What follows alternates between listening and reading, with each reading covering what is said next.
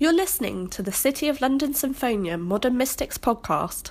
In this episode, we'll bring you all the details of our Autumn 2017 concert series, featuring live footage from our season launch event held at West London Synagogue.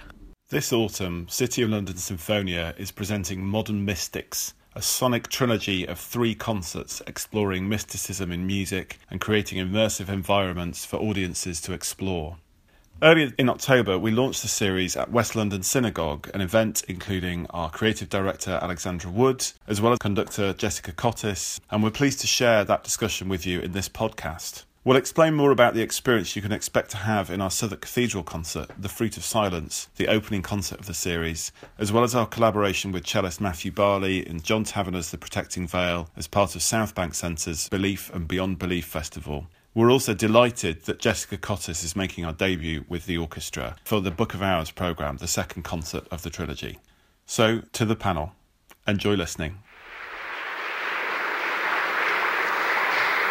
So I'm going to start with Alex. Modern Mystics. What's the concept behind the programme? What are we hoping to portray through this? Well, the programme, I think, was sparked. It came about because we wanted to work with Matthew Barley again on his wonderful The Protecting Veil project.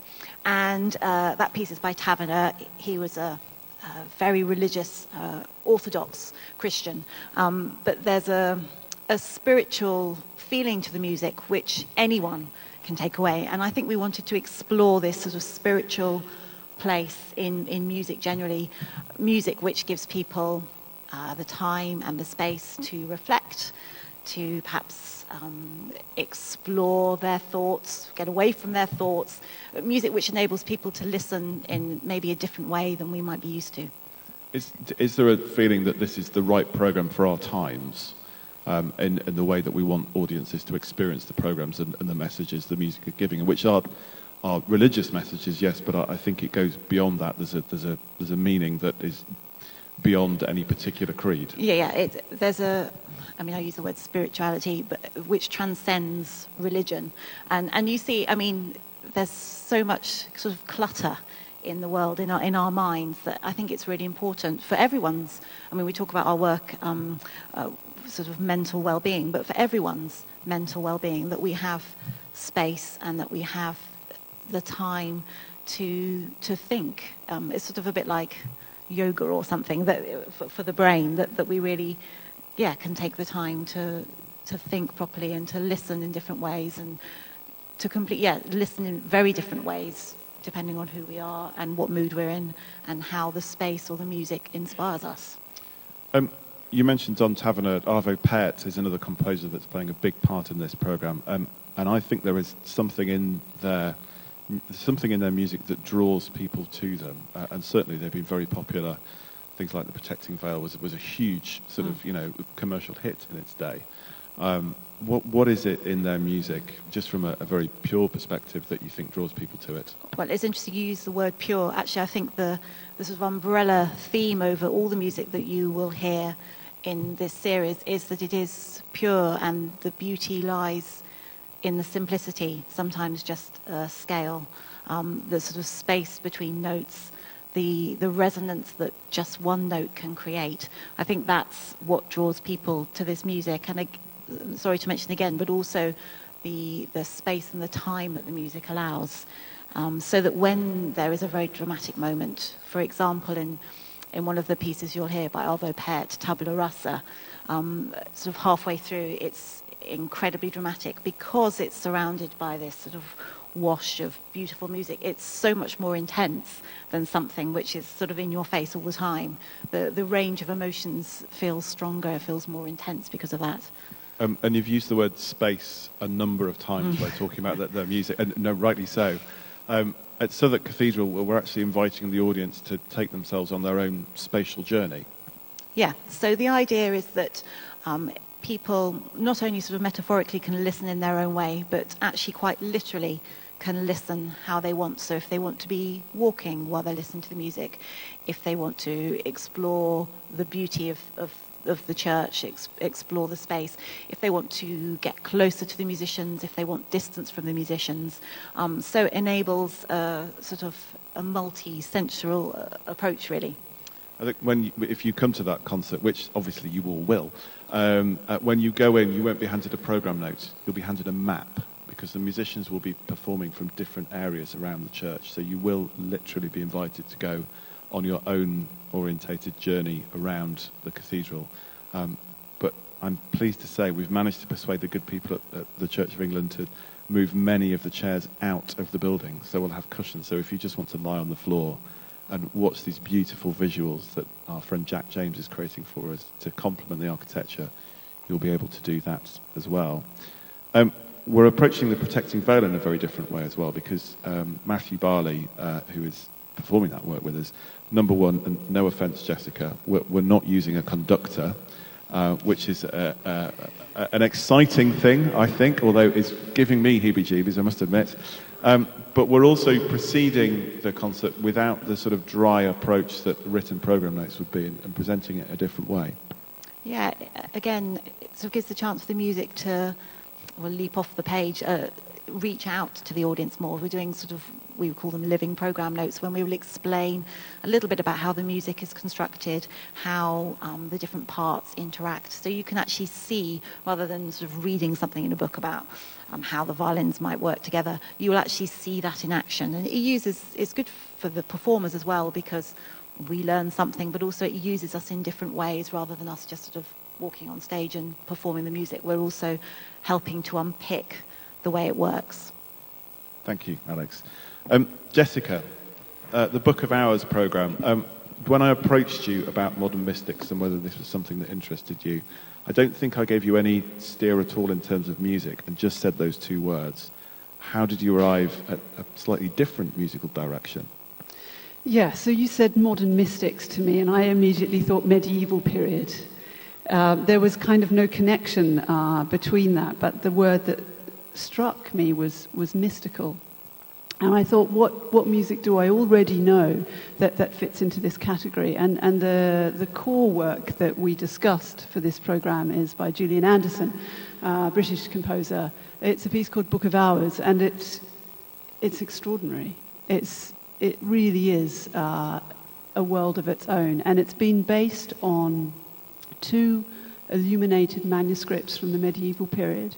They're housed in Paris. You can go and see them. And basically everything that he's written is influenced in some way from these books. And as Alex said earlier, much of it is simplicity. So these carefully drawn, very, very, very bright pages in these monastic books comes out as music. In the first section of the piece, actually, it's just based on 4 notes, all in every possible permutation. And then as the piece progresses, the added element of live electronics comes to the fore. And we hear all kinds of different sounds. There are Mongolian temple bells, there's an owl from Siberia, there's a scratchy record player from the former Eastern Bloc. And this kind of takes over and almost obliterates the acoustic sounds and represents, I always think, the kind of... it must have been really horrible living in the medieval period, I think, with so many wars, and, you know, the plague killed, I think, something like 2/3 of the English population. And this is kind of what the electronics do. And then they tinkle out in a way, reflecting really, I think, that gilt gold that we have on those books. Anyhow, this is the core of the program. And I thought, right, we've got medieval period, we've got modern music, and we have electronics. What can we do now? So then I jumped to another newish piece by another English composer, Richard Corsten, and he'd set a mass setting by French composer Machaut, which is a fascinating piece. He uses exactly the same notes. So hundreds of years later, he uses exactly the same notes, changes the instruments that are being played. And then we're at Village Underground, so the orchestra is basically set up in different groups. And my idea is that we discuss this, we turn the lights down, we get kind of hugged by the sound. We don't know where it is exactly. It's coming from somewhere, maybe that side of the building, from up there, maybe from here, but it becomes a very, very immersive experience. So that was one of the pieces, and then we moved on to having more electronics. Another British composer, Jonathan Harvey, and then we also have a piece starring Alex. It's by Howard Skempton. It's basically a kind of, well, it's like a viola concerto, but in very, very slow motion. And we linked this in really because it kind of acts as a foil to all the other pieces. Thank you. So lots of sort of glorious clashes there. There's the contemporary and the ancient, there's the electronic and the acoustic. But we're also combining this with visuals and hopefully projecting against sort of one wall. And the guy we're working with, Jack James, is a fantastic visual artist and projection artist. Have you got anything in your mind about how that's going to reflect and play with the music? Bearing in mind we don't know what Jack's going to do yet, so it could go in all sorts of ways. I'm having sleepless nights about it. No, I think it would be fantastic. The whole concept of this concert is that we turn up and we hear sounds that we are familiar with. So, a basic scale, as Alex was saying, music from the medieval period that we have all heard in some kind of context, but it's done in a different way. And I think this element of acoustic and electronic sounds and the visuals all at once, I just hope it allows our audiences to think and to listen with new ears, all of this kind of music and the spiritual quality of taking time to stop and listen. And this is a question to both of you. Firstly, Jessica, was there anything about CLS's approach that you thought, yes, this is why I want to work with them? And also, Alex, you've experienced our Village Underground concerts many times, but it's a new experience for you, Jessica. But what would you say to someone that was perhaps completely new to not just CLS, but orchestras and classical music overall? What would be your message to them to say, no, this is different, come along and experience this? A lot of orchestras are doing exciting things. I think we have to, as musicians, we have to keep our art form alive. It isn't something that stays on a piece of paper. It's something we have to do and we have to share with people. And there are so many recordings that we can go home and listen to, and that's wonderful. But if it's not actually a living object, then there's no point for us to do what we spend every day of our lives doing. And CLS do that. And I think it's very much a really important ensemble and orchestra within London and within the UK and further afield, because the players, I've worked with you all once, and I was struck by, it was on an education project actually out in Chelmsford, and I was struck really by the energy, but just the love of the music itself and the love of sharing that with young people. And I have no doubt that this program is going to be weird and wonderful. I think the key thing about Village Underground is, actually I think we should rebrand that they're not really concerts, they're sort of experiences or events or happenings, something. It's about coming to an evening of, hopefully you'll hear some wonderful music, but it's more than that, that you will be engaged, you will have a strong emotional reaction. Maybe it's a negative one, I don't know, but that's better than nothing, that you'll feel something thought-provoking about it. You'll take something away with it. So I think that's my feeling of Village Underground. It's not like a traditional concert. It doesn't have that formality. It's warm. It sort of invites you in. I hope that's what we do anyway. So there you have it, our Modern Mystics Sonic Trilogy. Do join us on 9th of November at Southwark Cathedral, 22nd November at Village Underground, and the 2nd of December at St John Smith Square, and in fact the night before, 1st of December at Saffron Hall in Saffron Walden, for a sonic trilogy that promises to be immersive, thought-provoking, and of course, being CLS, seriously informal. The Protecting Veil, the final concert of the series, will be a relaxed performance and friendly to those people living with dementia and their carers.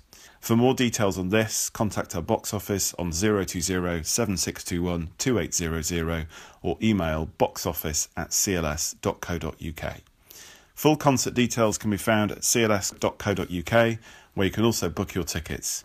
We look forward to seeing you at Modern Mystics. We're hugely excited about this wonderful sonic trilogy and hope to see you for one of the performances.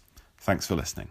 You've been listening to the City of London Sinfonia Modern Mystics podcast, featuring Chief Executive Matthew Swan, Creative Director and Leader Alexandra Wood, and Conductor Jessica Cottis, in live footage from our Modern Mystics season launch at West London Synagogue on 5th of October 2017. Our Modern Mystics series is generously supported by Arts Council England, the Kirby Lang Foundation, the Leach Trust, the Boris Karloff Charitable Foundation, M&G Investments, Cocaine Grants for the Arts, and the London Community Foundation. This podcast has been produced, edited and presented by members of the City of London Sinfonia executive team.